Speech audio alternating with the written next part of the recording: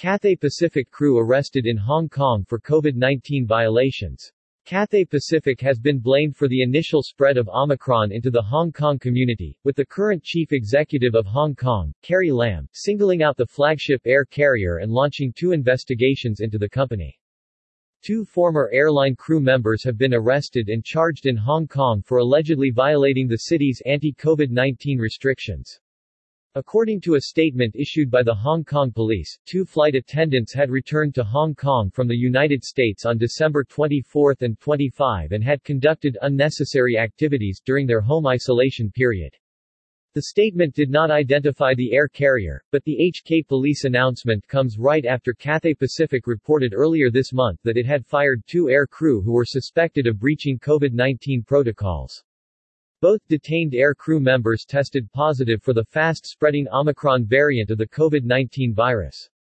If convicted, they could face up to 6 months in Hong Kong prison and a fine of up to 5,000 Hong Kong dollars $642.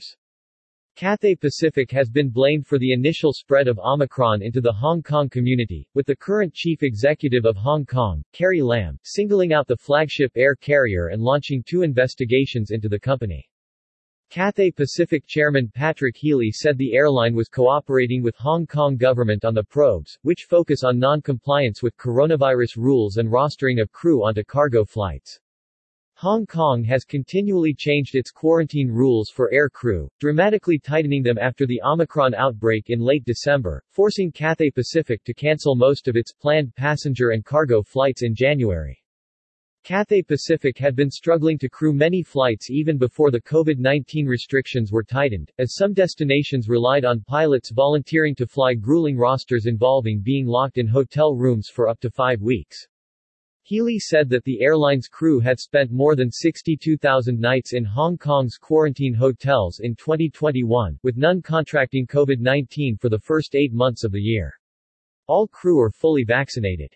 Hong Kong is following mainland China's zero-tolerance approach to control COVID-19 as the rest of the world shifts towards living with the coronavirus.